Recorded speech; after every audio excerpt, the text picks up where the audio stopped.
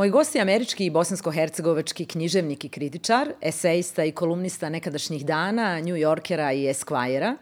On je scenarista filma Otok i koscenarista posljednjeg dijela Matrixa, kojeg iščekujemo oko nove godine. On je jedan od najnagrađivanijih književnika s prostora bivše Jugoslavije, pasionirani je ljubitelj engleskog fudbala. On je Aleksandar Hemon. Digitalni dom kulture i Anisa Šerak vam predstavljaju podcast Kolektiv znanja. Dobrodošli u Kolektiv znanja.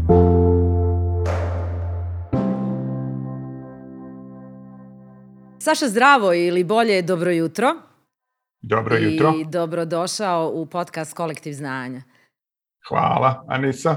Zašto dobro jutro? Zato što je evo kod mene na ovom dijelu planete popodne, ugodno popodne, a tebi je nekako, pa ne prerano jutro, ali evo, početak radnog dana u Princetonu, je li tako? Tako je, jeste. To je pozada, vrlo lijepa pozadina, malo prije smo to pomenuli, i to je, možeš li otkriti ovim našim gledateljima koji će ovaj podcast gledati na YouTube-u, to je tvoja profesorska, pa ja rekoh sobica, ali kako se to zove? Ja bih rekao kancelarija. Pa da, do duše, da. Evo, hvala ti u svakom slučaju, moram ti se zaista zahvaliti jer evo mjesecima se dogovaramo da napravimo ovaj podcast i na kraju je ipak to via Zoom, zato što ti unatoč svim svojim planovima nisi uspio ovo ljeti doći u Sarajevo i ja mislim da je to već nekih, 2 godine skoro, jel? Pa prošle godine je bila pandemija, tako prošle godine nisam bio. Ove godine malo sam gdje putovao, dakle 2019. Skoro 2 godine. Skoro pa 2 godine. I kako tebi sad zvuči nakon svih ovih godina kad si sasvim normalno dolazio svake godine, kako ti sad izgleda to 2-godišnje izbivanje? Pa nedostajem Sarajevo, nedostajem prijatelji, nedostajem boravak tamo. Mislim, ja nisam vidio roditelje 2 godine, on žive u Kanadi, 300-400 milja odavde. A ovu sestru nisam vidio na živu u Londonu, ja sam nedavno bio u Berlinu, pa je ona došla u Berlin da me vidi, ali slabo smo se viđali, takva je bila situacija. A nemoguće je da iz Amerike u Kanadu ne možete otići, su to neke posebne restrikcije ili tebi vrijeme nije, odnosno obaveze? A dugo je trebalo ja da budem u karantinu 2 sedmice u Kanadi prije nego što mogu da vidim roditelje, zato što su oni stariji i onda je bilo. Sad se otvorila granica, ali i to moram da pokažem dokaze o vakcinaciji, dokumente i o negativni test i da se najavim na granici da znaju da dolaze. To je neki zaista poseban režim. Evo, ja bih voljela da ovaj razgovor započnemo sa nekako tvojim počecima u Sarajevu i s Omladinskog radija. Malo prije sam ti rekla u pripremi ovog razgovora da imam jedno iznenađenje, a u biti, listajući sve tvoje knjige, jer sam pasionirani ljubitelj, pronašla sam nego prvu tvoju koja je objavljena u Sarajevu, a to je Život i djelo Alfonsa Kaudersa. I ja pamtim tvoje pripovjedanje na omladinskom programu Radija Sarajevo prije rata i sjećam se te priče o Alfonsu Kaudersu, jer sam jednim dijelom i sama sudjelovala u snimanju tih slučajnih prolaznika koji imaju nešto reći ili poznaju Rozu Luksemburg ili nekog drugog Zorgija ili ko je već bio od tih slučajnih prolaznika u cijelom tom nastajanju. No ono što je zanimljivo, što je meni bilo interesantno je što sam pronašla na zadnjoj stranici knjige jedan post-it sa jednom izjavom koju si dao, koju sam pronašla u danima iz 1994. godine. Pa ću ti evo pročitati, kratka je. Ja sam obično kritičan i skeptičan, sumnjičav i ciničan, na način koji se često graniči sa arogancijom, a Boga mi znam često zalutati u mračne šume nadmenosti. Dani 1994. To mi je bilo užasno simpatično i baš sam htjela te pitati da li se uopće sjećaš toga? Ne sjećam tog citata, ja sam nešto malo pisao za dane tokom rata, jer su moji prijatelji radili u danima za vrijeme rata, ali onda sam prestao zato što je iz više razloga, ali glavni razlog je bio u tome što nisam mogao da se ubijedim da bi ikoga u Sarajevu bilo briga šta ja mislim o američkim filmovima i drugim stvarima u situaciji u kojoj se svaki dan, svaku minutu, svakog dana radi o glavi. I onda nekako mi je bilo neozbiljno da ja nešto procjenjujem kvalitete američkih filmova ili da ja nešto o sebi pričam. I onda sam mislim, ja sam imao svojih mnogo manjih teškoća i morao sam da radim previše. Tako da sam onda se izvinao svojim prijateljima, rekao ne mogu više da pišem. A ja to nisam pisao, tad nije bilo interneta, niti bilo konekcije neke, nego su me zvali s satelitskim telefonom da sam ja diktirao to preko telefona. Ja točno, pa nikad u životu nisam vidio kako je to izgledalo. A onda posle rata, kad je to završilo, kad se ja malo sredio, a i kad se dani se onda sredili, onda sam počeo da pišem kolumnu, ja mislim krajem 96. Hemonwood, da. Tvoja knjiga koju sam upravo pomenula je nekako, čini mi se, prva knjiga koja je objavljena u Sarajevu 97. I meni je posebno draga zato što sadrži neke priče koje sam ja čula još, kažem, na tom omladinskom radiju, kojih se ti možda i sjećaš, možda i ne sjećaš, ali nekako su bile super specifične i posebne za to doba. Kakve tebe misli? Pa ideje priče sam ja sam počeo da pišem na engleskom. I onda sam preveo te neke od tih priča kad sam se prvi put vratio u Sarajevo da pokažem tamo drugog me prijatelja. I dakle, te priče u toj knjizi su moj prijevod, koji nije dobar uopšte. Da. Ali ja nisam htio namjeru da to objavljujem u Sarajevu nužno, nego da pokažem ili možda da se kontaktiram s nekim izdavačem, a oni su to će trebati. Međutim, onda je se ispalo da se to desilo vrlo brzo i onda je bosanska knjiga to izdala, ali kako ja znam. Ta je knjiga, većina kopija te knjige je završila negdje u skladištu i vjerojatno još uvijek u tom skladištu. Što nije bilo baš neke distribucije i to malo, ne sjećam se detalja, niti bih koga optuživao i šta, ali je to, slabo je to bilo prisutno u knjižarama, jer nije baš ni bilo ni knjižara 97. Bio je Bajbuk. Da, ja sam je i kupila u Bajbuku kod Amira. Bajbuk tamo na Ciglanama, da. Da, to je bio prvi Bajbuk. I tako da ta knjiga je de facto nestala. Mislim, ti imaš rijedak primjerak. Mogla bi prodati za 50 maraka. Eto, rijedak primjerak i rijedak quote. I to je interesantno da sam ga zalijepila na kraju knjige. I baš mi je bilo simpatično kad sam to jučer našla. Kad si već pomenuo da si sam preveo ovu knjigu na engleski, odnosno sa engleskog na bosanski, tu se otvara praktički jedno nepregledno polje zanimljivih stvari kroz koje si ti prošao kad si se 92. obreo u Americi, jer ti si praktički 92. iz Sarajeva otišao na jedno studijsko putovanje. Studijsko putovanje je potrajalo malo duže i preraslo je u tvoju imigrantsku priču. I zanima me kad si, mislim, to si milijardu puta napisao, ali vjerujem da si milijardu puta to i rekao. Ali ti si u Ameriku došao sa, vjerujem, nekim znanjem engleskog jezika. No kako je bilo susresti se zaista kao čovjek koji je jezičar, koji dolazi u jednu zemlju čiji jezik samo djelimično poznaje? Ja sam znao engleski dovoljno dobro da komuniciram, jer ja sam učio engleski u školi od malih nogu. Mislim, od malih nogu i bježao s časova u pionirskom centru Boško Buha. I tako da se ja kad sam došao u Ameriku mogao sam komunicirati, ali sam komunicirao kao turista. Dakle, neko ko je došao iz svog jezika u tuđi jezik i ko je dobar s obzirom na to da to nije njegov jezik. I onda u trenutku kad sam shvatio da treba da živim ovdje, onda se vrijednost mog znanja promijenila. Jer jedna je stvar kad si na studijskom putovanju pa časkaš s nekim, a misliš da ćeš ići kući, a druga je stvar kad misliš ja ću ovdje biti neko vrijeme i stalno će da me pitaju odakle si i koji ti akcent, što ja znam. Iz kojeg dijela Rusije dolaziš, je li? Da, Čehoslovačka je bila isto popularna. Pa da. Nepostojeća, ali u tom trenutku. Ali onda ima isto to što na svakom jeziku, na maternjem ili na naučenom jeziku, drugačiji su registri jezika kojim se govori svakodnevno na ulici, čak se daju intervju, a drugačiji su registri jezika koji se upotrebljava za pisanje književnosti. Dakle, ja mogu da rukama mašem, da objašnjavam nekome, znaš kako se ono zove, da uključim sagovornika u traženje riječi i komunikaciju. Ali kad se piše, nema nikoga, nema sagovornika, ima samo prazna stranica i nepregledni jezik.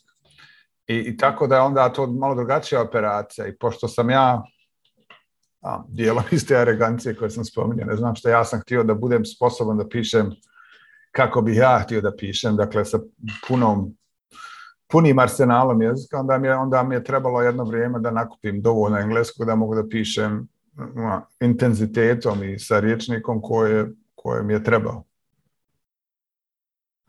Interesantno je da je ovaj post-it koji sam ja zalijepila na zadnjoj stranici ove tvoje knjige, da je post-it praktički i bio dio tvog svijeta u tim godinama koje upravo pominjemo, jer si bio okružen ti si imao vrlo specifičan način učenja jezika, jer si shvatio da moraš naučiti engleski briljantno da bi mogao pisati na njemu. I onda se sjećam iz tvojih priča da si po kući lijepio ove post-ite i raznorazne naljepnice da bi na neki način se podsjetio svaki put kad prođeš tu na određeni termin, riječ, glagol, imenicu. A nije bilo baš tako to. Nije bilo post-ita tad, jel? Ja sam čitao knjige i onda sam zapisivao riječi na kartice, listu riječi koju sam onda tražio po rječniku ili rječnicima. Tako sam imao štekove kartica koje treba vrlo je dugo trajalo čitanje knjiga nekih način. I onda sam bilježio, sam svaki put zapisao, ne samo pogledao, nego zapišem. Jer ja mislim, tad sam mislila i sad mislim da se drugačije pamti kad se piše rukom, kad tijelo uči razgovor od čitanja u definiciju u rječniku. Tako sam imao te gdje sam živio u svojoj sobi, to je bilo prekriveno karticama sobi, jer su razbacane, bile padale, jer sam ja sa njih zapisivao i onda čuvao. I bilo je riječi koje sam po 10 puta morao da pogledam, a neke sam znao od prije. Bio je raspon apsorpcije jezika, ali trebalo mi je nekoliko godina da to... Nekoliko godina sam to radio prije sam počeo da pišem. Vrlo često odgovaraš na jedno vrlo prozaično pitanje kako je moguće da danas pišeš isključivo na engleskom jeziku i da sve tvoje knjige koje se tiču u biti prostora bivše Jugoslavije na ovom podneblju bivaju prevedene s engleskog na bosanski. Tvoja prevoditeljica je tvoja dugogodišnja prijateljica Irena i ona vjerno to pretoči svaki put. Bez obzira radilo se o bosanskom, hrvatskom ili srpskom jeziku i zanima me da li si razmišljao ili si odmah odustao od ideje da pišeš dvojezično ili je sasvim dovoljno to što pišeš na engleskom i onda se prevodi na ove domaće jezike? Pa mislim, ja dok sam pisao kolumnu, ja imam 3 izdate knjige kolumni na bosanskom, vjerojatno imam kolumni za 4. samo što ih ne znam naći, ne znam gdje su uopšte. Hemonwood, pa onda 1, 2, pa povratak Hemonwood. To je nekih, ne znam koliko, 300.000 riječi, 200.000 riječi. Ali nakon što sam prestao to da pišem, pisao sam neke druge stvari na našem jeziku, uključujući verzije scenarija koje sam pisao sa Jasmilom za Otok ljubavi. Prve su verzije bila na našem jeziku sve. Onda je nešto se promijenilo u castingu, pa smo počeli pisati na engleskom. I tu tamo, mislim, imam ja neke projekte svoje gdje to nisu objavljene, ništa uključujući scenarije koje sam napisao na našem jeziku. Tako da ja ne pišem, ako u ovom trenutku pišem isključivo na engleskom, zato što nemam neki projekat na našem jeziku, osim ovog uspavanog scenarija. Tako da nije nemoguće da pišem ponovo na engleskom. Književnost je lakše pisati na 2 jezika nego prevoditi sa jednog na drugi. Tako da kad ja napišem jednom, onda mi se ne da pišem opet. A sa Irena, koja je izvrsna prevoditeljica, mi imamo taj metod i aranžman. Ona je toliko dobra da ono što ona prevede bez mojih intervencija bi se moglo objaviti bez ikakvih problema. Ali zato što ona je tako dobra prevoditeljica i onda ja to mogu da štelujem i da šiljim tako da to bude baš kako bi ja htio da radim. I da to zvuči kao ja. Njen idiom je, ko što tako to biva u svijetu, u jeziku, njen idiom je malo drugačiji nego moj. Drugačije se riječi upotrebljavaju tu, tamo i ona ne mumla kad priča. Tako da onda ja mogu da uredim taj njen prijevod na tekst tako da baš zvuči onako kako bih ja to htio da zvuči. I taj proces čitav je zapravo, nije toliko ni prevođenje nego uređivanje, vrlo blizak i direktan kontakt sa jezikom. I u tom isto tako ona je pažljiva, ona oklijeva nekada izbaci paragrafe koji su potrebni da bi, ne znam, čitaoci na engleskom mogli da razumiju šta se gdje desilo. Dakle, nama ne treba neke stvari objašnjavati. Ne treba reći šta se desilo u Sarajevu 1992. Da. To mi svi znamo, nažalost. Ali smo, Saša, vrlo osjetljivi na određene lokalizme, osjetljivi smo i na tačku i na zarez. Dakle, mi smo vrlo specifična publika i mislim da je tebi bilo poprilično, odnosno nije ti bilo lako, ne mogu reći da ti je bilo poprilično teško, ali nije ti bilo lako prilagoditi sve ono što pišeš o ovom podneblju lokalnoj publici, jer vrlo smo zaaktivni, ja bih rekla. Misliš bosanskoj publici? Pa, da, bivše jugoslovenskoj, ali evo recimo... Regionalno. Da, regionalnoj, da. Ali prevashodno bosanskoj. Pa mislim, to je velika odgovornost, jer na izvjestan način to se ne mogu slagati, jer svi znaju sve. Mislim, šta se desilo. Upravo tako. Ima milion priča iz dijaspore i svi ljudi, to je moje... Ja dijelim američko iskustvo sa 350 miliona ljudi, jer to je raznovrsno svakojako, i ima dosta neslaganja. Ali dijelim iskustvo sarajevsko i bosansko dijasporično i to ratno, ali dijasporično ratno sa prijateljima i porodicom. Da. Tako da imam obavezu da ne lažem, tako reću, po tom pitanju, jer spazit će. Ne samo zbog toga, znači to je važno da se o tome priča sa izvjesnom dozom, kako bi rekao, poštenja. U odnosu na druge ljude. Ti kažeš publika, u Americi je publika, ljudi koja nikad u životu nisu vidjeli, ću ikad u životu vidjeti, s kojima nema ništa zajedničko u osnovi, osim to što oni čitaju moje knjige. Dok ako pišem, tako je bilo i sa kolumnom, ako pišem za našu publiku, sarajevsku, bosansku, regionalnu, to de facto pišem ljudima koje znam već decenije. Da. I tu nema prevare, tako da je to drugačija vrsta odgovornosti. Ne sad da ja lažem, izmišljam, zamagle su se naočale. Da ja lažem, izmišljam kad pišem na engleskom, za englesku publiku, ali ovo je mnogo veća odgovornost kad na našem jeziku komuniciram. Već si pomenuo da su tvoje priče dijelom i imigrantske i dijasporičke, ali ima jedna vrlo interesantna stvar da kad govorimo praktički o tome kakav je narativ onoga što ti radiš, odnosno čime se ti baviš, on je u jednu ruku i imigrantski, on je i buntovnički i rekla bih da je prvenstveno i nostalgični narativ. A šta bi recimo ti od svega toga izdvojio kao nekako najveću vodilju u svemu onome što radiš, što tkaš, što stvaraš?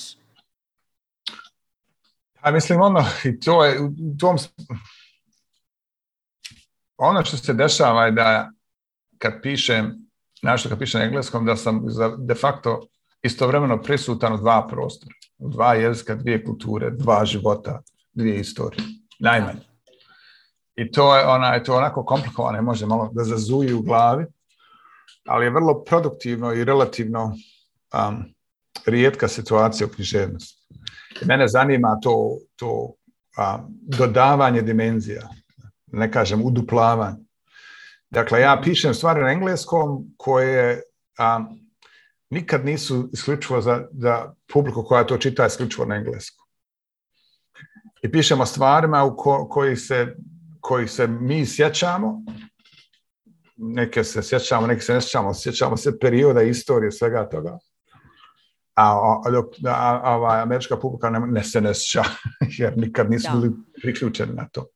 To ništa niti ne znači. Tako da svaki tekst ima barem 2 ili 3 dimenzije i što je, kako bi rekao, što se nije da ja to imam na umu automatski, nego je stvar u tome da idealan čitalac je u tom smislu dvojezični čitalac u dijaspori bosanskog porijekla koji je odrastao u Sarajevu krajem 80-ih, to znači da je idealnih čitalac ima oko 150. I to je to. I onda imaju svi ovi ostali čitalci koji ulaze u taj prostor i motaju se tu s ovih 150 nesrećnika, koji možda ne čitaju to jer sve znaju. Imam vrlo bliske prilike u što čitaju knjige, kaže šta ja imam, ja sve to znam. To nije nerealno. Da. Ne vrijeđamo ni malo. Sve to. Da. Tako da ta višedimenzionalnost je to je komplikovano u smislu stvaranja, ali je privilegija u smislu stvorenog. I to je, hvala, meni teško reklamiram svoju estetiku i etiku, ali tako ja o tome mislim. Stvar je, ja to nekad studentima tako objašnjavam, bilo bi u intervjuima. U dvodimenzionalnom sistemu, trodimenzionalni ili višedimenzionalni objekat će uvijek biti predstavljen u dvije dimenzije. Dakle, kocka je kvadrat. Trodimenzionalna kocka je kvadrat u dvodimenzionalnom sistemu predstavlja. Što znači da neko ko je a u jednodimenzionalnom sistemu kocka je linija. Tako da neko ko je jednojezičan, monolingvalan ili monokulturalan, odnosno jednokulturalan, vidi ove komplikovane objekte koje se motaju po meni, po mojoj glavi, pod glavi dijaspore bosanske i svake druge, vide kao te jednostavne objekte. Tako da idealni čitalac ima taj multidimenzionalni može da vidi multidimenzionalnost objekata, iskustava i moje glave i svega toga. A dok ovi neki drugi vide te neke objekte, ali jednostavnije im izglede. I zapravo ne mogu ni da zamisle kako te dimenzije izgledaju ako su iz svog sistema. Kao što mi koji živimo u trodimenzionalnom sistemu, ne možemo zamislimo kako bi bilo da živimo u sistemu ili u svemiru koji ima 17 dimenzija. I samo vidimo 3 i to je to. Možda i živimo u svijetu od 17 dimenzija, odnosno u univerzumu, ali mi vidimo samo 3. I u tom smislu, ja kad pišem, ja znam da neki od tih objekata, ideja neće uopšte biti vidljivi nekoj put. Da će možda biti vidljive neki od tih 150.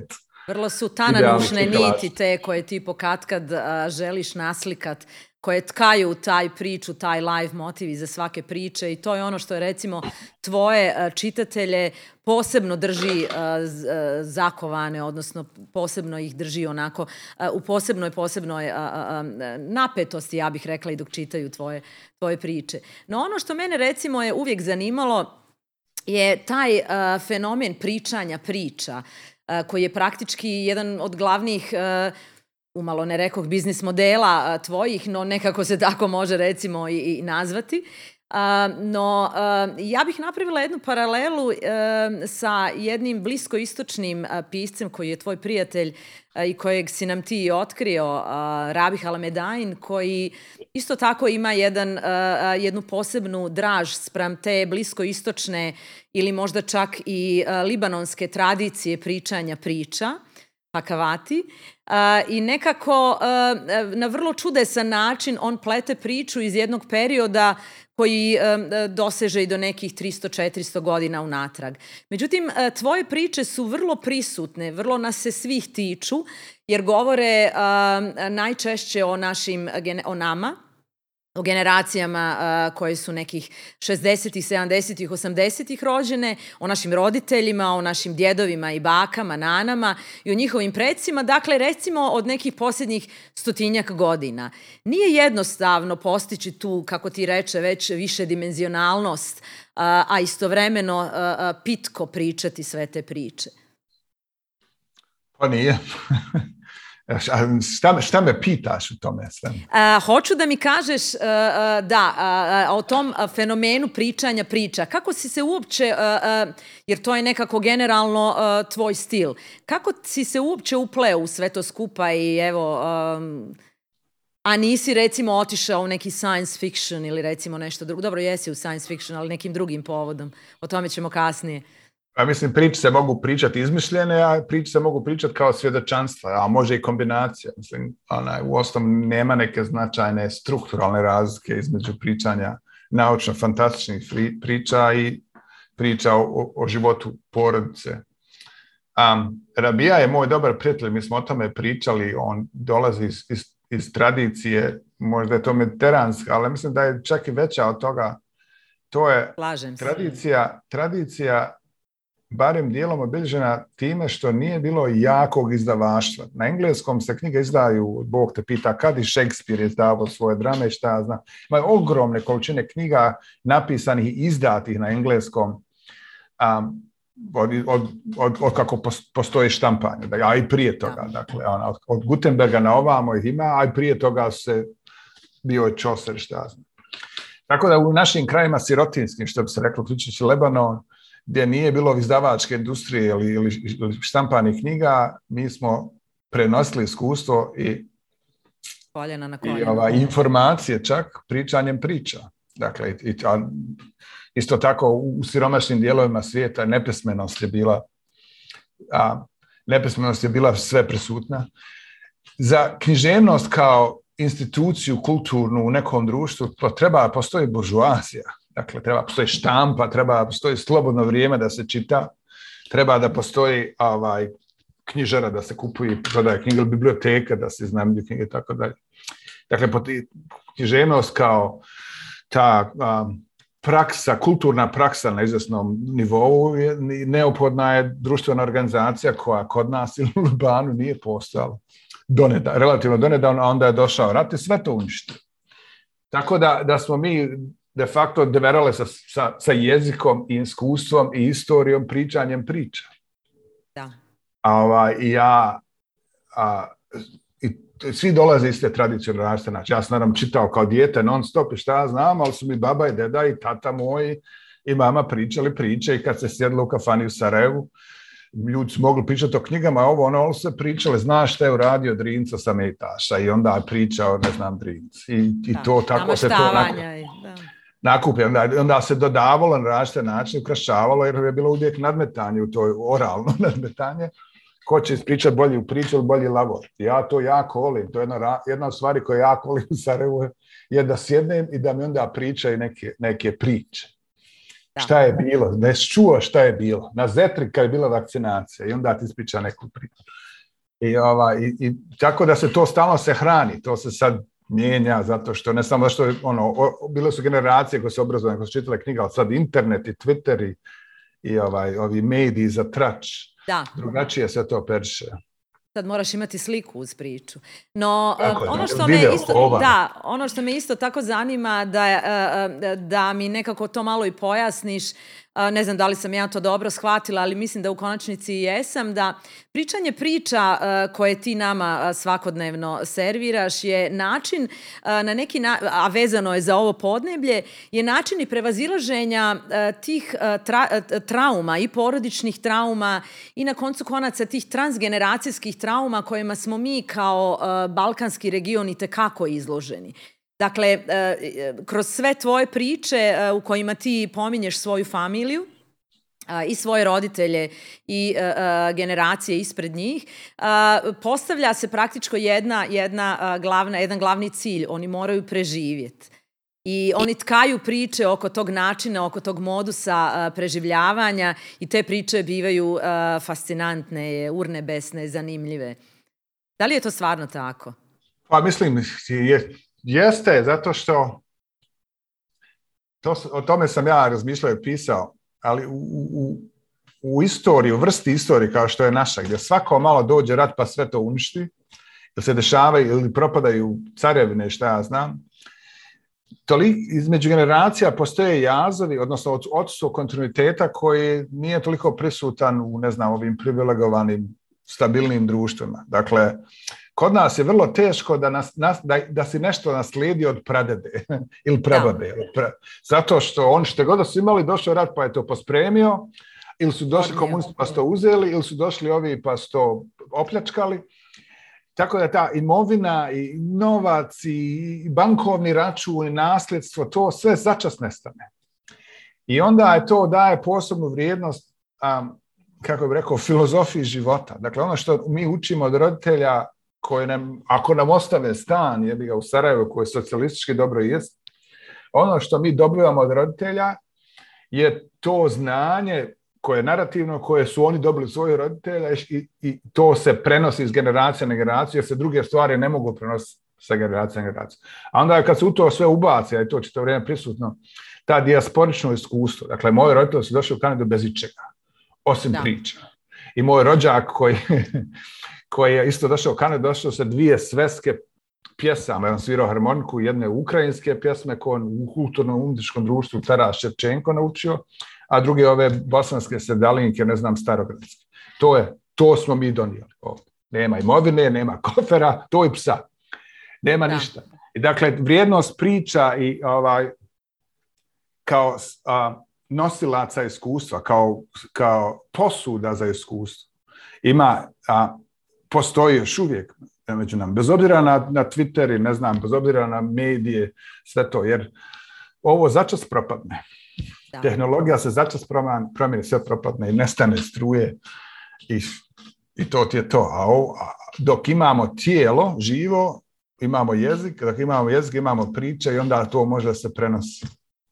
Vrlo često si pominjao kako su se tvoji roditelji snašli u tom novom svijetu. To su bili ljudi koji su već bili u dobrim srednjim godinama, skoro čekali udobnu i kvalitetnu penziju u Sarajevu, a onda su se morali pomaknuti, hodati po bijelom svijetu dok se na koncu nisu skrasili u Hamiltonu u Kanadi. Vrlo često si pominjao kako je tvoj otac održao svoje mentalno zdravlje, kako je uopće ostao zdrav uz pomoć pčelarstva i pominjao si često i majčino iskustvo i nekako tu se vidi jedna distinkcija između načina na koji su ljudi koji su otišli u dijasporu, dakle muškarci su se na jedan vrlo čudan način odnosili prema tim novim iskustvima, pomalo su kukali i nisu baš bili spremni u svakom trenutku prihvatiti to teško breme koje dijaspora, odnosno koje život u dijaspori nosi. A s druge strane, žene su bile tihe, radišne, one su krčile put i stvarala čuda. A moja mama nije bila tiha, da to odmah razriješimo, i što nije ni trebala da bude. I moja mama se penzionisala 2 mjeseca prije rata. Evo. I onda kad su došli, ona još nije znala ništa englesko, moj tata je znao nešto malo, ali i to jedno. Jer on je putovao po svijetu, je li tako? Pa je i... Da, neke kurse, ali nije to bilo ništa spektakularno, ali je mogao da nabada. Stvari u tome, mislim, to je vrlo zanimljivo pitanje. U društvenoj strukturi koja je kod nas bila, još uvijek je patrijarhija. Da. Dakle, muškarci su na vrhu i onda se žene, djeca i onda nejač. Da. Ali u tom društvenom sistemu, mislim, socijalizam je pokušavao da izjednači muškarce i žene, ali je patrijarhija pobjedila. Ili barem nije dozvolila to. Pa su žene mogle da rade, ne znam, se obrazuju, ali istovremeno su morali da veraju s djecom dok su muškarci pravili vikendicu. Ali to je bila relativno stabilna struktura i dijelom zbog priča i svega toga, tako se mislilo da je to vječno i prirodno. Dakle, kako žene treba da rade i da se ponašaju kako muškarci, trebaš roditi prije određenog dobi ako si žena, ali treba ako si muškarac, ne znam, treba da imaš posao i tako dalje. I to je bilo dio izgledalo je čvrste strukture svijeta, koja je, nije se to moglo odvojiti od osjećaja da je Jugoslavija bila čvrsta struktura. I kad se sve to raspalo, to je i ta patrijarhalna struktura je oslabljena. U dijaspori je došlo do izvjesnog inverzije svega toga.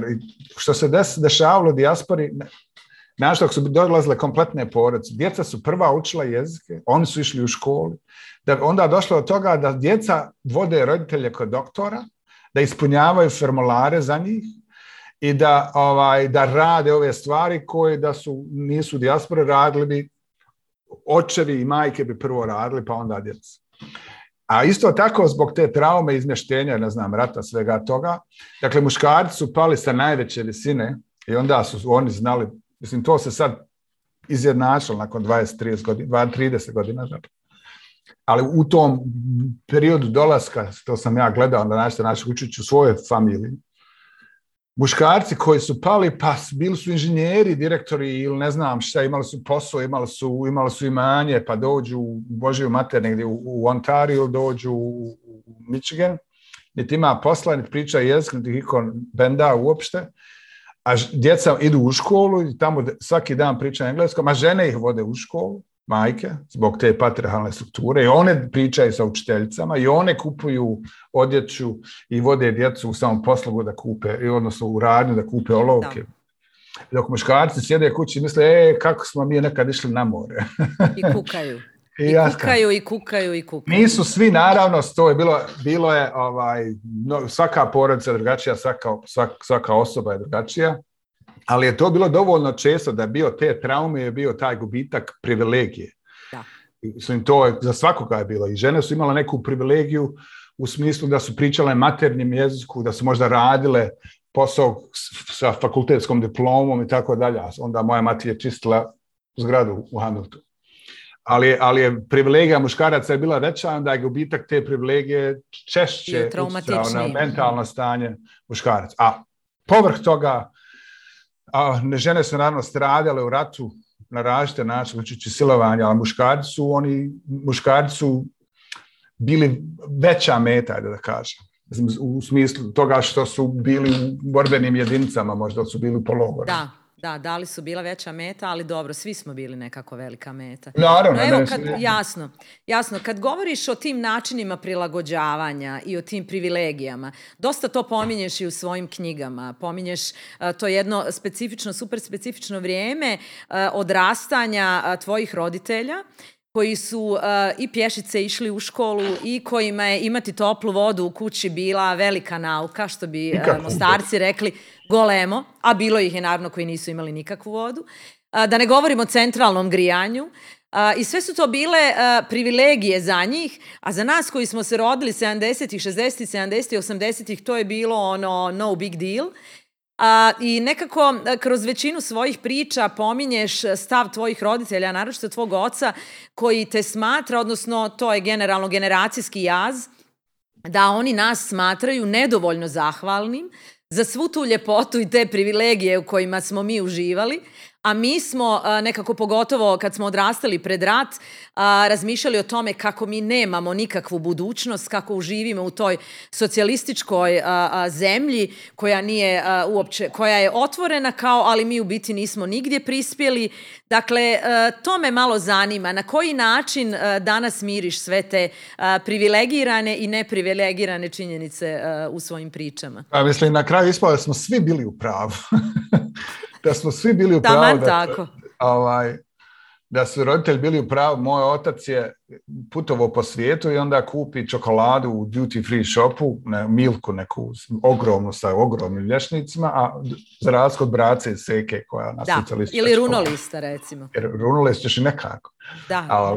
I donese to i onda nam isporuči čokoladu i kaže nemojte se navikavati na čokoladu, jer kao nestaće. Jer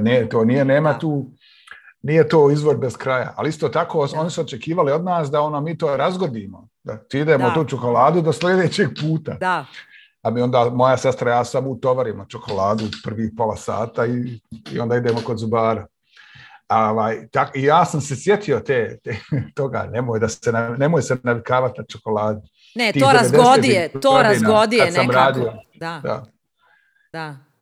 Kad sam radio i nisam imao para za čokolade, onda sam jeo ove jeftine čokolade, udebljao se, naduvo se ko balon. Ali jer sam bio naviknut na čokoladu. Da. Na čokoladu. Tako da mi isto tako smo bili pravi, nismo imali budućnost. Ja sam sa roditeljima svađao kad govore šta hoćeš, sve imaš, ja kažem nemam budućnost. Da. I onda ispalo je tako. Mislim, svako ima neku budućnost lično, ali u smislu društva i trajanja nekih društvenih odnosa, da se može zamisliti budućnost, da može zamisliti da ti nešto svoje djece ostavi, to budućnost je bila 3 mjeseca u najboljim danima. O zamišljanju budućnosti ćemo pričati malo kasnije, a sad bih se još jedanput vratila na ovaj fenomen pričanja priča, jer me zanima, često sam čitajući tvoje knjige se pitala kako ćeš ti sutra svojoj djeci, svojoj kćerima ispričati sve te priče. Prvo, da li ćeš ih uopće ispričati, barem neke light motive koji su važni za tvoju familiju i za tvoje najbliže pretke. Da li ćete one uspjeti razumjeti? I kako ćeš se uopće ti pomiriti s činjenicom da to njima neće ništa značiti? Pa njima nije da neće ništa značiti, on već im nešto znači, jer ja već pričam priče i oni su bili u Sarajevu, bili su u Bosni, bile su baka i deda su u Kanadi, nije daleko kad nije pandemija. i znaju sve moje prijatelje iz Sarajeva, iz regiona. Koji govore pričaju, li naš jezik, reci mi? Ova starija nešto malo nabada, ali ona je sad je u pubertetu, pa malo je stidna, ne voli ona da ja pričam, ja nešto pitam na našem jeziku, ona onda promumla što zna ili odgovara na engleskom, mislim što je uobičajeno. Pa jasno. Ali ona je veliki čitalac i ona je pročitala knjige, uključujući u zadnju o roditeljima. Da. Tako da ona zna, ima taj neki osjećaj, a od toga, mislim, još su djeca to. Djeca uče dok uvijek, ja još uvijek učim. Tako da nije to neka briga. Neće biti jasno to iskustvo, ali to nije ni našoj djeci koje žive tamo, ne mogu zamisliti kako je bilo 82. u Sarajevu. Da. Ima mitologija, nostalgija roditelja, ali to nije dovoljno da bi se imala predstava kako je bilo. Dakle, to pričanje priča. Ono što, gdje god da su djeca naše dijaspore, da li su oba roditelja iz regiona ili su miješani, uvijek neće čitavo iskustvo biti preneseno, bit će naratizovano, što znači isto ukrašeno i pospremljeno, eliminisano. Znaš kako se uvijek priča, kako smo mi nekad išli na more. Niko ne priča kako je bilo u februaru u Sarajevu, kad ne možeš da dišeš. Da. I kako je i to more bilo, mislim, odmaralište u Makarskoj. Nije to bilo nikakav Capri, ni Sorrento, mislim. A da. Tako da je ta nostalgična naracija eliminiše sve ružne stvari, onda je to ko bajka na osnovu. I djeca to u neko doba mogu da ostaje lako. Mislim, ja se podsmijavo svom ocu i njegove familije. Govore, kako je nekad kod nas potok žuborio. A potok je bio direktno povezan sa štalom. Dakle, curio onaj mokraća i govna. Sva ta se išla u taj potok koji je kao tako divno žuborio. Jer to nostalgija se okreći u blistavim bojama. Obzirom da nas sluša dosta ljudi koji ne žive u Bosni i Hercegovini, koji nisu iz Sarajeva, koji tebe recimo možda nikad nisu niti vidjeli, niti pročitali ništa, voljela bih da onako mi samo oslikaš koliko je bitno u tvom životu bilo ispričati te priče o odrastanju tvoje familije, praktički o njihovom dolasku iz Ukrajine. Čuveni Teodor je bio prvi koji je, jel, tako, došao i praktički vi vučete porijeklo iz Ukrajine. Koliko je to danas super egzotično i super nostalgično iskustvo? Pa mislim, to je istorija. U moje familije svi su došli od nekud, niko ne umire u državi u kojoj se rodio. To je posebno interesantno. To zvuči egzotično u Americi, ali to zapravo tamo na tim prostorima uopšte nije egzotično. Tako je manje više svi. Da.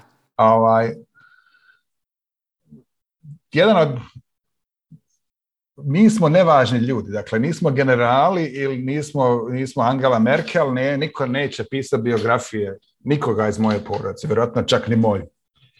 Tako da sve što mi znamo o svoje familije, sve je to preneseno priča. Nema dokumenata, nema fotografija, nema videa, nema TikTok snimaka, ništa nema. Dakle, sve što ja znam o dolasku moje familije sa očeve strane iz današnje Ukrajine, to je Galicija, koja je bila dio Austro-Ugarske kao i Bosna u ta doba kad je Bosna okupirana. A u Prvom svjetskom ratu je došao, to samo molim te naglasi. Da, a oni su došli prije Prvog svjetskog rata, kad je Bosna okupirana 1878. pa je onda anektirana 908. Dedina porodica je došla, njemu je bilo 12 godina, 912, a babina je, mislim, došla malo ranije. Nije bitno to, a u svakom slučaju neko negdje ima neke dokumente, ovi ljudi koji se bave ukrajinskim nasljeđem malim u Bosni, ali sa stanovišta moje od te generalnog kao talasa toga, ali sa stanovišta lične, odnosno istorije moje porodice, sve što mi znamo iz priče. To je jedini izvor, nema drugog izvora. Ima i tu i tamo neke slike koje je sad pogubljene u ratu, koje više ne postoji, koji se ja sjećam, ne znam, izlet pčelarskog društva u Prnjavoru gdje je moj deda bio aktivni član, ili ne znam, moja baba koja je rođena u Bukovini, današnjoj Ukrajini, čiji je otac bio Poljak, a majka Ukrajinka, pa su onda njena braća imale one poljske uniforme, one šapke četvrtaste, koje ne mogu se kako se zovu, a sestre su nosile ukrajinske one vezane haljine, jer je bilo sasvim moguće u toj Bukovini, Galiciji i Bosni da se to iskombinuje, da to nije bilo međusobno isključivo. Dakle, sve što ja znam, možda kažem, je to iz tih priča. Ja, pošto sam ja sad profesionalni pričalac priča, onda moja familija od mene očekuje da se to obilježi. I sad moj otac radi na projektu aktivnog porodičnog stabla. Moj rođak je napravio porodično stablo kad su tek došli u Kanadu i onda ga je ukvirio i postavio na zid, ali onda je stablo naraslo jer se počelo se razmnožavati rapidno. Da. Tako da i više nema prostora na tom uokvirenom stablu, odavno nema prostora, sad treba novo stablo da se pravi. I moj otac koji ima 85 godina i koji je kako bi rekao, patrijarh porodice u Ontariju bar, on je uzeo na sebe da on organizuje izgradnju tog stabla. Ali onda on je meni zadao da ja prevodim neki uvod u to da napišem i da ja budem ne narator, ali urednik tekstualnog dijela čitavog tog projekta. Zato što to je ono što ja radim.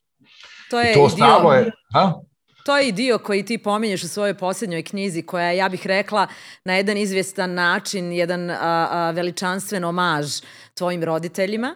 Nije ovo moje i praktički ono što me fasciniralo u toj knjizi je sa kojim detaljima si se ti sve suočio. Vjerujem da si radio je vrlo iscrpne intervjuiranje i majke i oca, jer valjalo je sve to skupa, jer oni sigurno se neki stvari su i sami prisjećali, valjalo je to sve zapisati, jer ti, vjerujem, nisi u mnogim tim događajima niti učestvovao, niti ih poznaješ.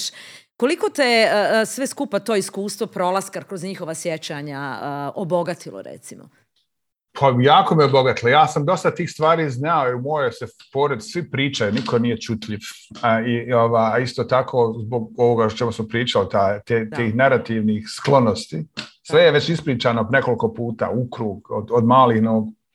Ali ono što ja sam intervjuisao to, upravo si potpuno, ono što se tu promijenilo je to da je aranžman u kojem je trebalo ja njih da slušam. Dakle, ja sam njih slušao, što se možda desilo prvi put u životu.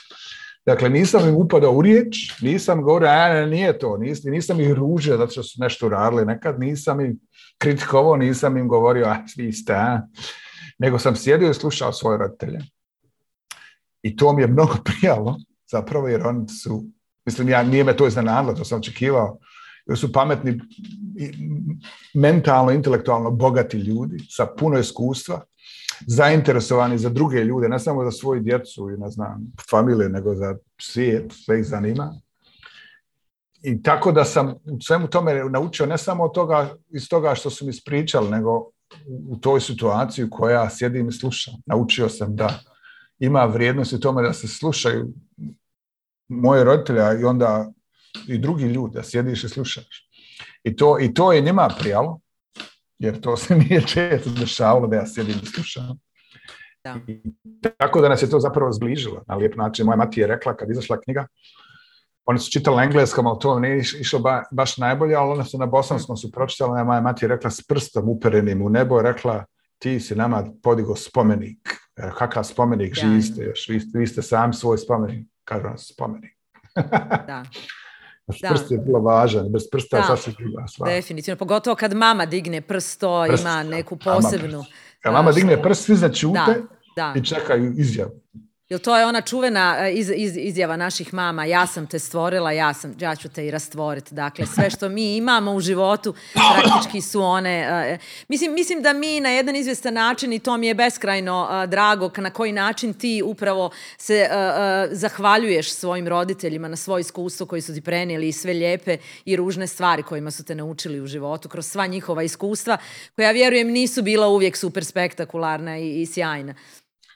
Oni su junaci, moji roditelji su bili mojih godina sada kad su doselili u Kanadu, a ja znam kako je meni bilo ja sam dakle došao na 27 godina u punoj snazi, mentalno i fizičko, i znam kako je to teško. On došao sa 50 i nešto godina bez znanja jezika, a da nikad prije nisu živjeli nigdje drugo osim u Sarajevu i u kući na selu i u onim đačkim domovima. I taj kapacitet je veličanstven. Je glavni razlog što sam ja htio da pišem, ja znam te priče već decenijama i neke sam od tih poglavlja knjizu napisao kao eseje, ne znam, o katastrofi ili o prostoru njihovom. Ali htio sam da pišem o njima kao filozofima života, da kažemo, neko ko ima vrlo definisanu, jasnu i jaku filozofiju života. Jer načine koje se imigranti u Americi, a i šire, predstavljaju da to su poluljudska bića. Dakle, da su to možda imaju nekih kvaliteta i kapaciteta, ali dosta to nije to nešto, nisu to ozbiljni ljudi. Onda predstavljanje, uključujući vizualno, dakle 2015. kad se počela takozvana kriza sa migrantima u Evropi, Mediteranu, uvijek su bili masovno predstavljani kao roj, mislim i tako su izvali u Engleskoj koje kuda. Dakle, lišeni svake individualnosti, kao da sta masa zombija koja ide prema nama da nam uzme to što mi imamo, a niko nema nikakvog života, samo tu glad i žudnju za nečim. Ja sam znao zašto svi su moje familije su po svijetu razbacane. Australija, Italija, Švedska, Francuska, Engleska, onda prijatelji svuda. Ja sam znao da svaki od tih nesrećnih, svih ljudi na brodu, svako ima priču, svako ima filozofiju života, svako ima iskustvo, svako ima kolekciju priča koje su naslijedili od svojih predaka, koje on sve to nose sa sobom. Dakle, nemaju ništa, ali imaju tu nevjerovatno veliko iskustvo životno, taj kapacitet ljudski. I ja ne mogu da pričam o tim ljudima, nije do mene, jer ne znam kako, mislim, Rabija je išao na Lesbos da intervjuše neke ljudi, na tome napisao roman, uspred bude rečeno, koji je odličan. Ja mogu da pričam The Wrong End of the Telescope, sad uzaš od neki dan, pogrešan kraj, to je novi, da. Dakle, ja sam htio da indirektno pokažem da svako ima taj nevjerovatan kapacitet ljudski, da filozofiju života, iskustvo, da iz svakoga se može izvući knjiga na svijetu. Ali jedino kojima se ja tako mogu da pišem su moji roditelji, sa tim pravom i sa tim znanjem. Zato je bio glavni poriv za pisanje. Ti se previše nisi u svojim knjigama bavio svojim imigrantskim dijasporskim iskustvom u kontekstu naših ljudi koje susrećeš ili si susretao u Americi, ja vjerujem iz neke svoje posebne odlučnosti. No ono što, i nekog svog posebnog izvora, no ono što me uvijek zanimalo je na koji način kad dođeš na neke radionice, kad predstavljaš svoju knjigu američkoj publici, kako stičeš dojam da li razumiju ono što ti govoriš, recimo o vikendici koju imaš na Jahorin ili recimo o tom odlasku radničke klase na ljetovanje u Dubrovnik? Kako oni to uopće razumijevaju? Da li uopće razumijevaju? Kakvi su njihovi stavovi o svemu tome? Oni nisu poznavali bivšu Jugoslaviju, ni tu socijalističku tvorevinu. Oni su nas sve stavljali u isti koš sa Rusijom, Čehoslovačkom, koju si pomenuo, Rumunijom. Dakle, mi smo za njih bili oduvijek nepoznanica. Da, samo što oni nisu monolitna jedinca kao što nismo ni mi. Dakle, to su svi ti Amerikanci ili nisam ja jedini migrant u Americi. Ima i ti Rusi, i Poljaci, i Česi iz istočne Evrope, a onda ovi neki koji su iz mediteranskog kulturnog kruga, ne znam, kao Arabija, koji tamo je rat već nekoliko decenija, odnosno sukob, nestabilna država koja ne može da funkcioniše, korupcija, strukturalno identična Bosni. Liban je de facto strukturalno identična Bosni. Dakle, ima ljudi koji su prva generacija migranata kao ja, dakle, oni koji su rođeni u drugo pa došli ovdje, a onda njihova djeca. Dakle, postoji domen u iskustva u koje se moje priče, moja književnost može uključiti, odnosno priključiti. Tako. Ne mora da se shvati sve, a niko ne shvata kompletnu knjigu, nijednu. Mislim, ima možda 150 ljudi koje idealni čitalaca, ali mimo toga sve su, kako bih rekao, pregovori, i što je zapravo dobro. Dakle, ljudi tome prilaze s iznosnom radoznalošću iz nekog svog iskustva koje nije identično, ali je dovoljno slično da se može razumjeti na izvestan način. Ja mislim, na tim čitanjima meni dolaze ljudi koji, da li zato što cijene šta ja radim s jezikom, da li zato što prepoznaju te neke, kako bih rekao, neke aspekte tog iskustva, izmještenost, ono što svi migranti moraju da rade u različitoj mjeri, s obzirom ne znam, na spol ili boju kože, da sebe stalno objašnjavaju u Americi. Indirektno ili direktno. Te pitaju odakle si. Dakle, to nije uvredljivo pitanje samo po sebi, ali to zapravo znači da objasni zašto si ovdje. Sad, mislim, to mene ne vrijeđa kao tako, ali me dosadilo da se objašnjava. I to je poznato zapravo svim migrantima, to nije ono drugačije. Ali istovremeno to isto znači, neko pita dakle sam da ima nešto, zanima je nešto u vezi s tobom. Dakle, postoji izvrsna vrsta zanimanja. Onda je ta opersanje u tom rasponu između nemoj me zajebavat i u tom ljudi se interesuju za to iskustvo da im nešto i kaže. U tom rasponu mnogi od nas u dijaspori, u imigraciji, bez obzira na porijeklo, operšu. I tako da nijednu knjigu ne čitaju svi. I ako ima je knjiga koju svi čitaju u jednoj zemlji, onda je to vjerojatno grozna diktatura koju se samo jedna knjiga čita. Dakle, treba svi da čitaju mnogo knjiga, a sve knjige koje ja čitam, ja isto ne znam sve o tome. Dakle, ja nisam nikad bio u Libanu, to što ja znam, naučio sam od rabije. Upravo tako, da. Ono što si malo prije pomenuo, sebe nazivaš pričačem priča, ali ti si od prije 2 ili 3 godine dobio i drugu titulu. Ti si naime profesor na Princetonu i predaješ kreativno pisanje. Reci mi kakvo je to iskustvo? Evo, već imaš 2 godine iza sebe, imaš što ispričati. Pa ovo 3 godine, mislim, ja sam i prije predavao, već 20 godina predajem kreativno pisanje na različitim institucijama, u različitoj mjeri. U Princetonu sam dobio titulu profesora i de facto doživotno zaposlenje. Da. I tako da je to sad to. Profesorluk, što bi ti rekao. Profesorluk, jes to. Da. Jesse profesore. Da. Ja sam lijen i da ne moram da radim, ja ne bi ništa radio. Ja bih sjedio, gledao u zid i gledao fudbal ili pravio muziku ili ne bi ništa radio. Ali kad već moram da imam posao ko što moram, zbog nestabilnosti književnih karijera i zbog zdravstvenog osiguranja, već što ja znam, onda je to zapravo najbolji mogući posao za mene, što se mene tiče. Ne pričam o knjigama i pričam sa omladinom. Moja mati govorila, ja sam uvijek volila omladinu. Dakle, ja isto volim omladinu. Meni je lijepo kad s mladim ljudima razgovaram. Oni znaju nešto što ja ne znam.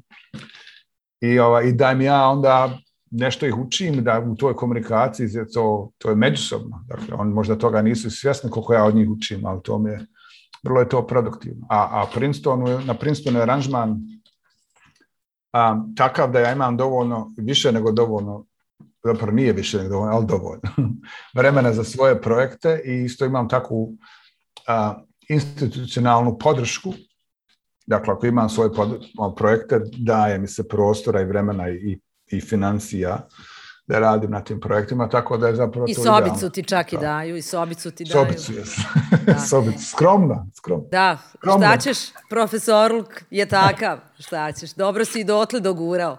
No, ono što me zanima je kakvi su američki studenti, odnosno kakva je to američka omladina danas, što njih zanima. Ja vjerujem da oni tebe s posebnom pažnjom promatraju, jer ipak dolaziš iz tog njima nepoznatog svijeta, s evropskog juga. I vjerujem da imaju od tebe čuti ono što sigurno neće niti od jednog drugog američkog profesora. Zanima me što su teme o kojima razgovarate, kako ih promatraš? Pa mislim, još jednom, nije to monolitno tijelo, američki studenti, čak razumijem, ali evo.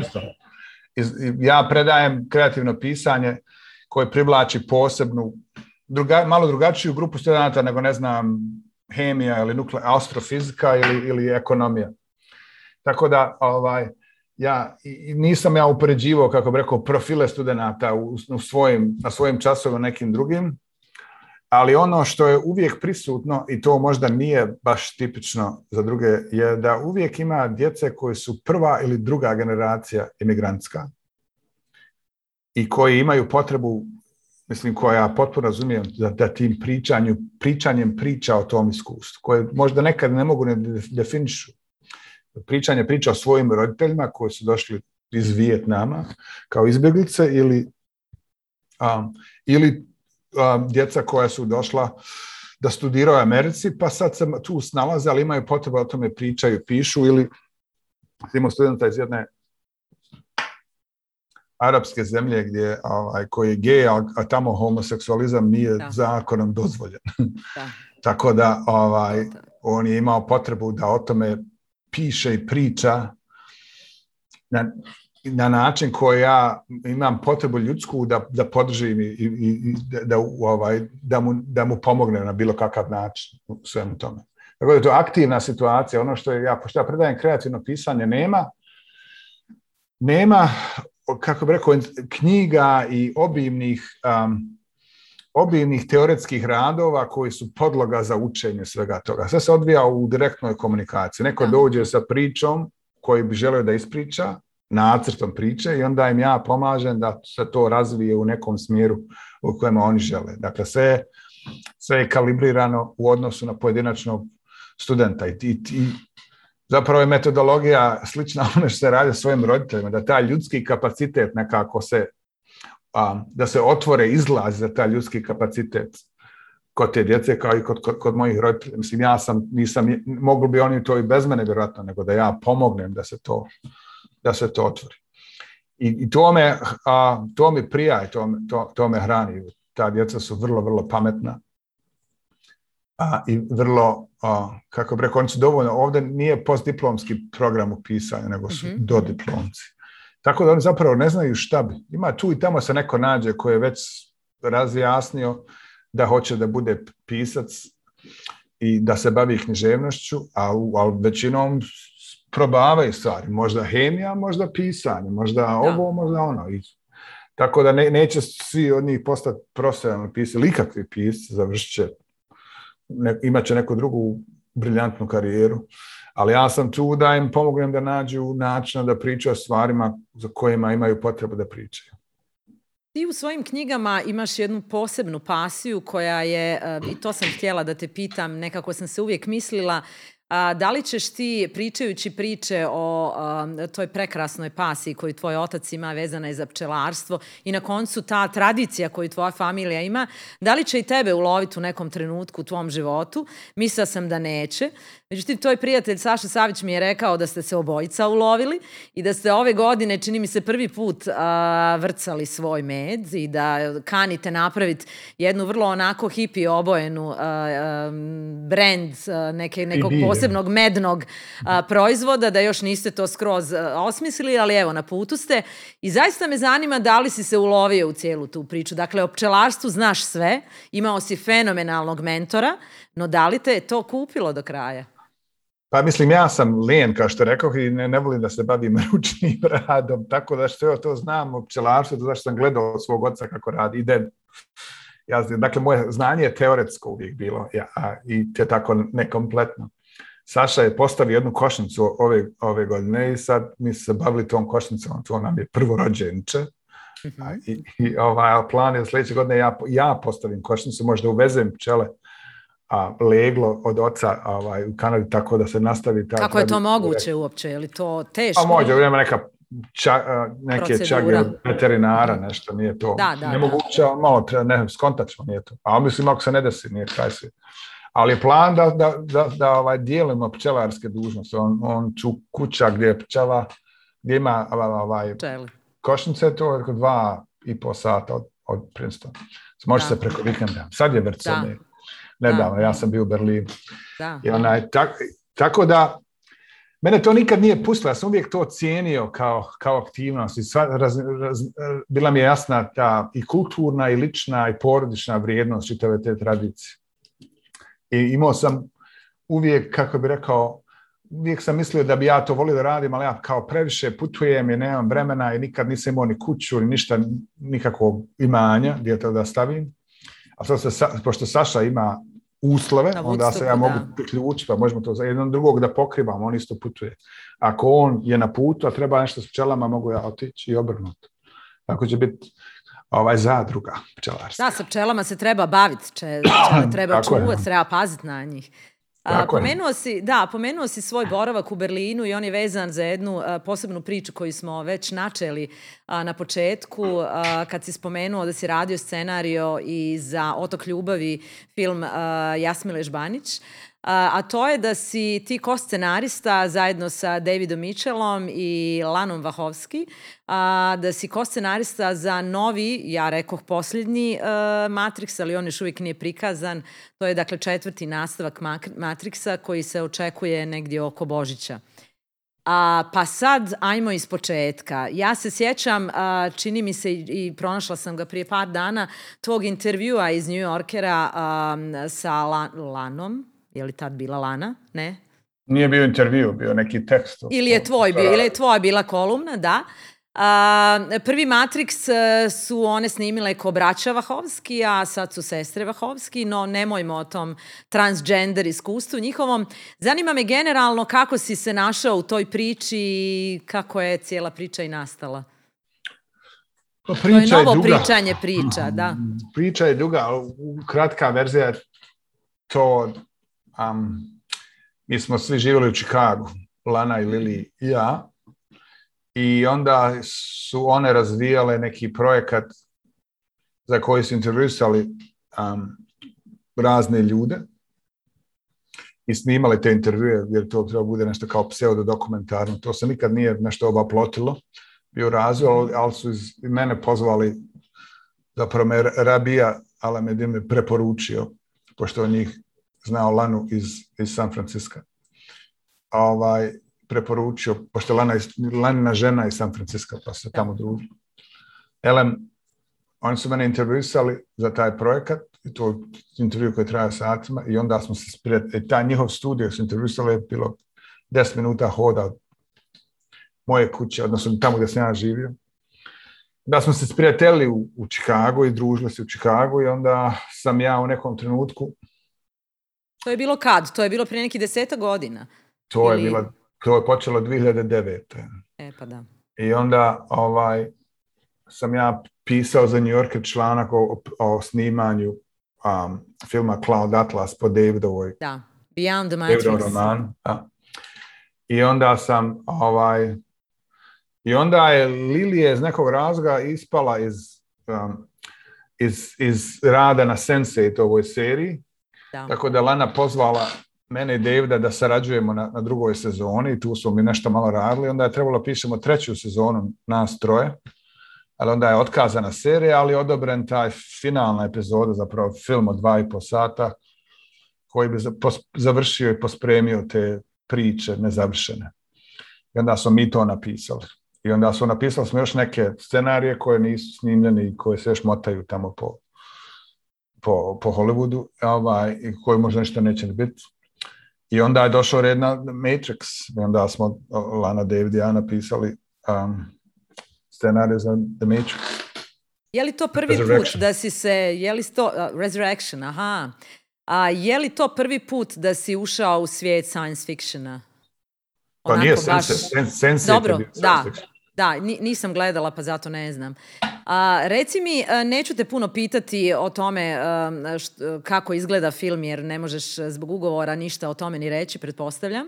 No zanima me kako je izgledalo uopće to iskustvo u Berlinu.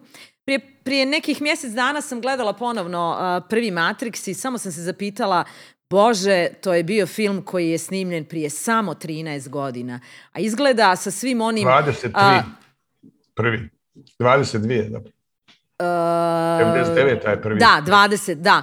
A izgleda kao da je snimljeno prije nekih 50 godina. Mislim, nevjerovatno koliko je društvo i svijet, koliko je tehnologiziran u tih 20 godina, a da mi to možda toga nismo ni svjesni, da li smo to uopće i primijetili ili osvijestili, to je veliko pitanje. I silno me zanima u kom smjeru ide ova radnja 4. Ali o tome ne možeš pričati, jel? To nije ugovor, nego neću da pričam. Da, jasno. Nije non-disclosure agreement. Nije NDA.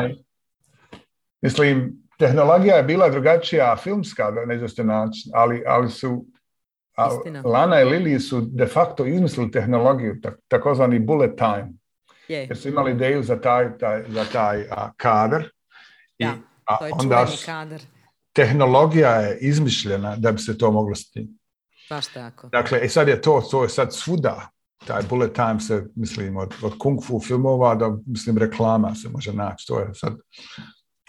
Isto tako taj čitav koncept Matrixa kao lažnog prisustva u društvu. Sva društveni mediji su de facto Matrixa, uključujući to da Facebook prati sve što mi sad pričamo, ali statistički. I čitava ta iluzija učestvovanja u svijetu, dok zapravo ništa ne učestvuje u svijetu. Ako su na Twitteru ili na Facebooku, šta ja znam, i čini se da ti nešto kao učestvuješ, to ništa. Mogli bi bez ikakvih problema da sjedimo onim ljuskama da nas hrane kroz usta. Dok mi zamišljamo da zapravo učestvujemo u svijetu. Tako da je Matrix je zapravo bio ispred svog vremena na taj način. Reći ti ovo za četvrti Matrix. To je ljubavna priča. Da, dobro. Okosnica i potka. Nekako, moram ti reći da sam sinoć razmišljajući o tome kako ćeš mi odgovoriti na ovo pitanje, očekivala da ćeš mi upravo tako nešto reći, jer sam se pitala čemu će sad u ovom postpandemijskom vremenu i u ovoj apsolutnoj tehnologizaciji i ovom mišmešu kojim živimo, čemu bi bila neka super specifična ponovno priča koja je vezana za mašine i za tehnologiju, a da u biti ne dotaknemo se ljudske duše i nekako tog narativa. Evo, dakle, na dobrom sam putu bila, dobro sam to skontala. Evo. Reci mi, kakvo je to iskustvo u Berlinu bilo? Ima li nešto barem interesantno, simpatično za ispričat? Pa prvo, ja sam bio u Berlinu ne zbog Matrixa, nego bio festival književni, a moja knjiga o roditeljima i nije ovo tvoje su izašla na njemačkom, ali pošto Lana živi u Berlinu. Da. I tamo je sniman uglavnom film u studiju i tamo se radila postprodukcija. Onda sam ja bio na projekciji, manje više konačne verzije. I onda je David Mitchell došao iz Irske kako bi mi radili na nekim novim scenarističkim projektima. Pošto, nažalost, rijetke su prilike da možemo budemo zajedno u istom prostoru. Tako sam bio 10 dana i to je bilo odlično. I sam vidio film i taj rad na početak rada na novim projektima, a onda smo lijepo i dernečili. Jer ja sam, mislim, Princeton je lijep, a ovdje se ne derneči. Da. Ali Berlin je čudesan. Berlin jako dobro poznajem i obožavam. Jest, Berlin, klubska scena.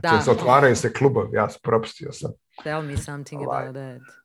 Ali ima ta kultura druženja i tamo ima raje, imam ja raje i raja druga koje su oko Lane i šta ja znam, koje ja znam milion. Onda smo se družili lijepo i derničili i to je bilo vrlo mentalno i duševno korisno. Berlin je posebna čarolija. A reci mi, već si rekao da si pogledao četvrti dio i kako ti se sviđa? Mislim, ja sam, to je moje, tako da naravno, ali kako ti izgleda, to su li uspjeli prenijeti? Ja sam vrlo ponosan na to da je to zapravo to je ljubavna priča sa akcijnim dijelovima. Za razliku od ovih mnogih drugih hollywoodskih spektakla gdje su zapravo sve pucnjava i tučnjava i šamaranje nogama i eksplozije i CGI. I onda tu i tamo se ugradi nešto kao da se malo odmore ljudi prije sljedeće pucnjave, tučnjave i eksplozije. Ugradi se nešto nešto kao ljudsko. A ovo su temelji su ljudski, dakle ta divna ljubavna priča.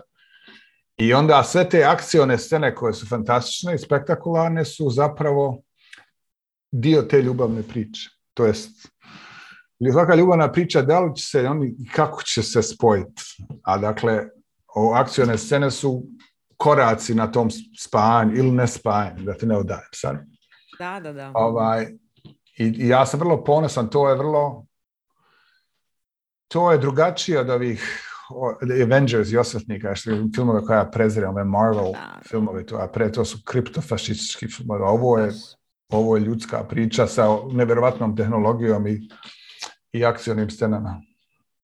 Reci mi, na početku smo pomenuli da se baviš i muzikom i nekako postoje još dvije pasije u tvom životu, a to su i muzika i fudbal, o kojem ćemo na kraju.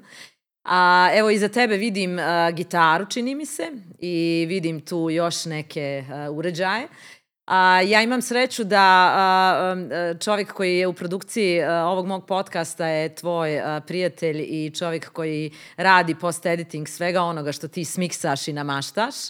I slušala sam već par njih stvari i vrlo su zanimljive. Neću ni ja ništa reći dok to ne izbaciš, nego me zanima, to je očito neka tvoja strast od ranije kojoj se nisi smio ili nisi imao vremena posvetiti. I jesi li zadovoljan sa onim što si napravio? Ajde, reci nam otprilike ono u 2 rečenice kako bi sve to skupa nazvao.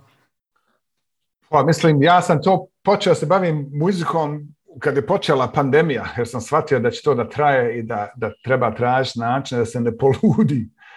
Ja isto tako, odjednom se otvorilo more prostora, jer de facto je moja spisateljska karijera bila, kao i mnogi drugi ljudi, bila suspendovana. Dakle, nikakvih turneja, intervjua, od čitanja i putovanja tamo. Ja sam zapravo izgubio de facto kontakt sa američkom književnošću.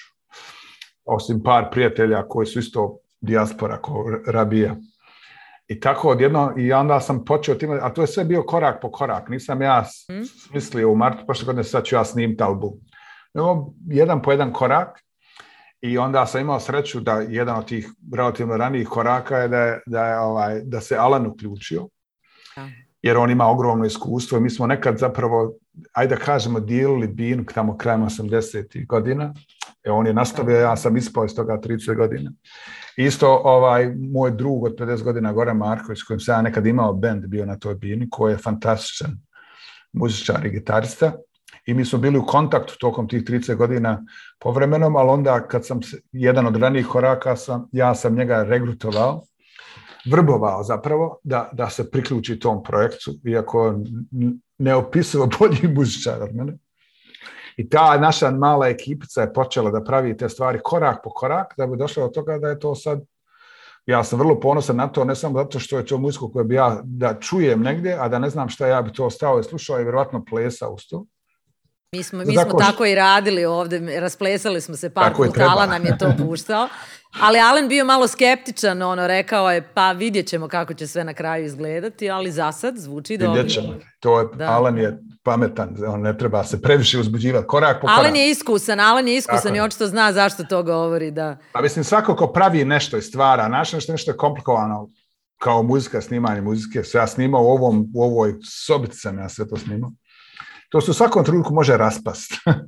Sve što se pravi se može raspast dok se ne napravi.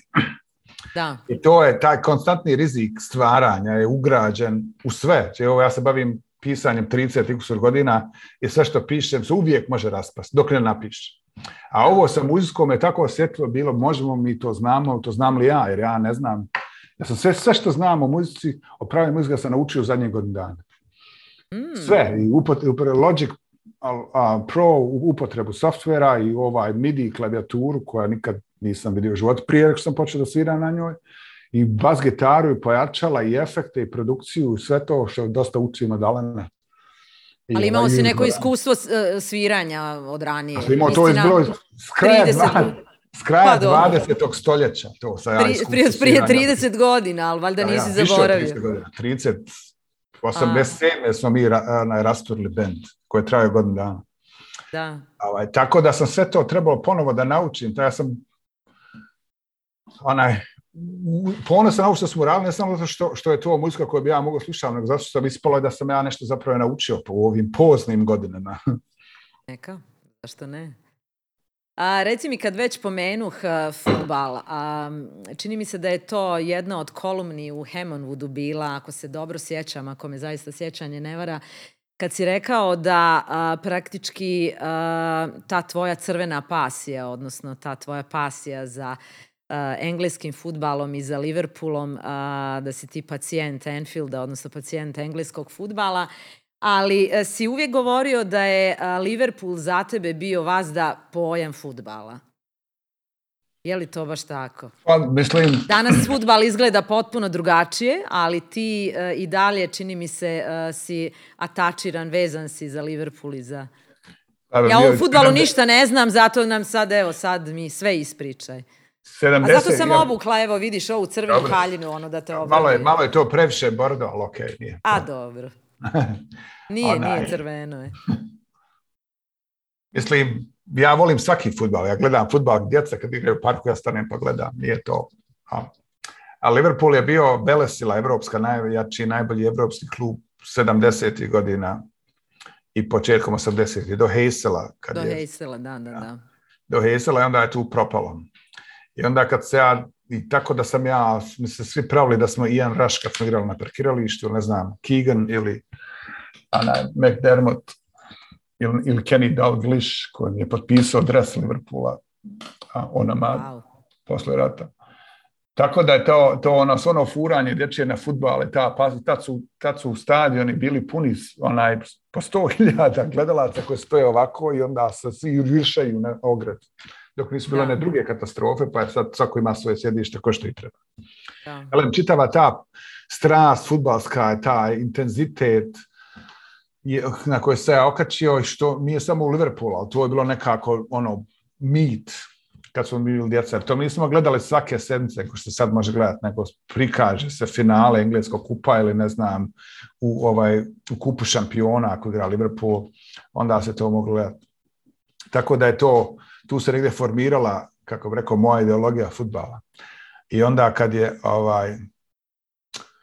kad sam se našao u Americi 90-ih, tad se fudbalnice slabo se igrao, slabo se i gledao i onda ja sam dijelom te, ne toliko nostalgije, nego sjećanje na te stvari i razumijevanje šta je to što me je formiralo kao osobu i gdje je sad to. Onda sam se ponovo, i onda su počeli prikazuju engleski fudbal ovdje, onda se prikačio na to i onda nakon toga sam bio više puta na Anfieldu i na Anfieldu to je, mislim, ono što je Jerusalem za one koji vjeruju u bogove, to je meni Anfield. Odeš tamo kad zapjevaju You'll Never Walk Alone, to je, sve ti je jasno, zašto se, i retroaktivno, zašto su bili uspješni, zašto se, tako ja to jako volim, malo je to, još uvijek ima dječačke naivnosti u svemu tome, ali ja to gledam ali ja bih rekla svaki dan svog života. Ja bih rekla da tebe ta nekakva pasija konkretno za Liverpool veže i zbog te neke njihove esencijalne priče. Oni su klub iz jednog siromašnog grada, iz jednog radničkog, lučkog grada u kojem nije bilo pretjerano ni univerziteta, dakle tamo je definitivno radnička sredina. I to je nekako bila možda i paralela i sa Sarajevom, ti si pasionirani navijač Želje. I čini mi se da mi je ostalo u glavi da si u toj kolumni gdje spominješ i Anfield i pojam fudbala vezan za Liverpool rekao da si se bacio i prestao vjerovati u fudbal te 87. kad je bio taj čuvena nesreća na Heyselu i kad su te pijane horde Liverpoolovih navijača pregazili navijače Juventusa i drugi moment je bio kad je Željo izgubio od Videotona na Grbavici u nekoj 87. Željo je bio 87. a Heysel je bio 85. Evo, da, pomiješala sam godine, sorry, ali evo. Ne poznajem tako dobro fudbal, moram priznat. Nisam ja izgubio vjeru nikad, nego to su važni datumi u istoriji fudbala, mog odnosa s fudbalom toga, gdje Željo izgubio od Videotona u 87. minuti, Videoton dao gol koji je odveo finale protiv Reala, gdje je Real dobio u kupu UEFA. Mislim, Liverpool, ja sam odrastao blizu Željnog stadiona, onda kad nismo išli na utakmicu, onda čuješ kad daju gol ako igraju utakmicu. I onda čuje se, ori se navijači se ore i pjevaju. A mi se kao djeca uvlačili. Ja sjećam se i provlači između onih rešetaka, jer sam bio toliko mali da se može provući, da se malo udrbio, pa nisu. Pa smo preskakali ograde, pa smo onda nekad su znali na poluvremenu otvoriti kapije da se može ući. Ali mi se motali oko stadiona kod djeca, to je, da uđemo i gledamo to. I onda je to meni bilo, i kad sam išao kao malo stariji na utakmicu, ja sam tamo na jugu sjedio s navijačima, s manijacima. Jedan od vođa manijaka iz mog komšiluka, Vaca. Oni manijaka starih sad u Švedskoj.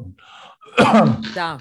Koje dođu, oni se iskupe u našem parku i onda idu na utakmicu. Nekad se znali iskupiti u našem parku, idu da kamenuju voz kojim je došao radnički iz Niša, ne znam sad, što ja nisam podržavao. Ali to je sve tu bilo, to je bilo tu. A Anfield je sličan tome jer on je u gradu. Ja imam jako dobru prijateljicu koja je odrasla u zgradi koja je odmah do Anfielda. Dakle, njeno dvorište, a to su radničke kuće u redu, dvorište je bilo osvijetljeno svjetlima Anfielda i ona je išla na utakmice sa 11 godina sa ocem koji je imao sezonsku kartu, pa onda ona imala sezonsku kartu, još uvijek ima, živi u Londonu, ide tamo. Tako da se ja isto uz pomoć nje povezao s tim, išao sam s njom na utakmicu na Anfield i ona je pričala i pred njenom sam kućom jednom parkirali auto i imala dozvolu. Ne možeš prići blizu stadiona. Tako da taj fizičko pristup fudbala. Fudbal je sad globalna stvar, vidim ljude koji gledaju, hodaju okolo sa dresom Real Madrida, koje nikad u životu nisu bili na utakmici, a kamo na utakmicu Real Madrida. To, mislim, ne može drugačije, takav je svijet, ali gledaju fudbal i to je vozi.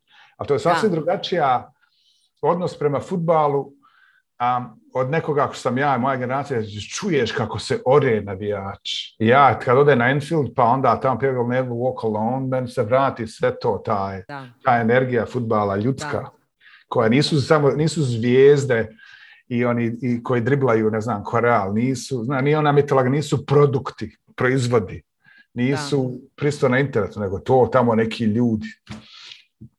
Tako da je to meni jako puno znači. Ja čeznem da ide na utakmicu fizički, ko što čeznem da ide na muziku da gledam uživo od ove pandemije i da ode na utakmicu, da neko psuje iza mene, da jebe mater ovom sudi. Toga sam se uželio. Vjerujem da bi bio sretan da si prije par dana bio u Sarajevu kada je Željo proslavio 100 godina fenomenalnim vatrometom. Ja sam se prepala najstrašnije u životu i mislila sam da šta se dešava, nisam uopće znala za taj vatromet i otvorila sam prozor i mislila sam ljudi šta je ovo, mislim, baš me asociralo odmah me asociralo na granatiranje, ali je to bio 10-minutni spektakularan vatromet, koliko god me je podsjetilo na najgore stvari iz rata, bilo je simpatično za vidjeti, evo. Ja mislim, to je divno bilo, ja bolio da sam bio tamo, mada se ja bojim isto vatrometa, iako nisam bio u ratu, ali to je bilo izgleda divno, ja sam to slao svima ovim svojim prijateljima da im objasnim, ne samo vrijednost fudbala, dakle sam ja, nema hljeba, ali ima igara. Da. Ja sam to gledala sa svojih prozora, malo dalje jesam od Grbavice, ali svejedno sam to vidjela. No, ono što je bilo interesantno za Sarajevo za SFF, za Sarajevo Film Festival, budu isto spektakularni vatrometi, ali ništa, ja mislim, od vatrometa u Sarajevu nije posle rata bilo naliko ovom vatrometu i fully respekt. Ja nisam poznavatelj fudbala, nisam navijač, ali evo, kroz tvoje kolumne sam naučila neke stvari i ako ništa znam da se prema ovim istinskim štovateljima fudbala ne smije pretjerano zezati i moraš biti vrlo ozbiljan. Da, upravo tako. Ono što me isto tako zanima, evo i na kraju ovog razgovora je, ti si društveno aktivan poprilično i veliki si antifašista i nekako, evo, promijenila se priča djelimično u Americi. Je li možda malo lakše živjeti i disati sa ovim novim predsjednikom? Nije. Pa pretpostavila sam, ali... Nije. Da. Nisam ja očekivao da će biti lakše i bolje, ali prvo pandemija se produžila i to se otelo kontrolu na različite načine. Da, nažalost. Trump je bio simptom i on je bio u ulozi koju mu je zadala Republikanska partija. To što je eliminisan ne zna, a Republikanska partija je ista, zapravo mnogo gora nego prije toga. Trump da sad nestane, sve bi isto bio. Da. Dakle, da ne ulazim u otvor, ja imam sljedeći sastanak brzo, pa ne mogu dugo. Taj sukob u američkom društvu, ta tenzija i ta posvećenost Republikanske partije da se, koja zna da ako se skine s vlasti, ako se oslabi moć, da će biti eliminisana jer je historijski prevaziđena, jer je to partija bijele manjine, partija koja je suštinski rasistička i koja u trenutku kad se da ovaj sistem funkcioniše bolje, dakle demokratski sistem izbora, oni bi bili eliminisani kao takvi. Oni su očajni i to je onda u fazi u fazi prsluka za samoubice sada. Dakle, pandemija, oni koriste pandemiju cinično, ljudi umiru u najbogatijoj zemlji na svijetu, na način koji ne umiru u nekim drugim zemljama, žrtvuju vlastite glasače, lažu, kradu i spremni su potpuno na državni udar, kao što je bio pokušaj 6. januara, i to će u ratu se ponoviti na neki način. Čitava ta logika, ta putanja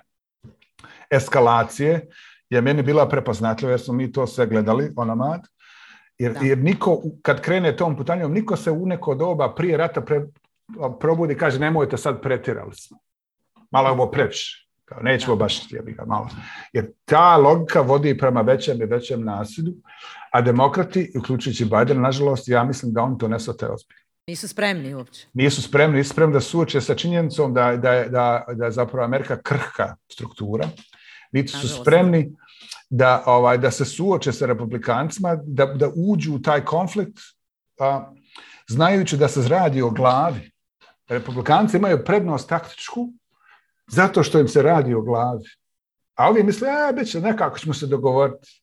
I to je slično grešci, odnosno greškama koje ona progresivna građanska struja u bivšoj Jugoslaviji Bosni pravila. Kao ovi su ludi, skontaće raje da su ovi ludi, pa će odustati od svega toga.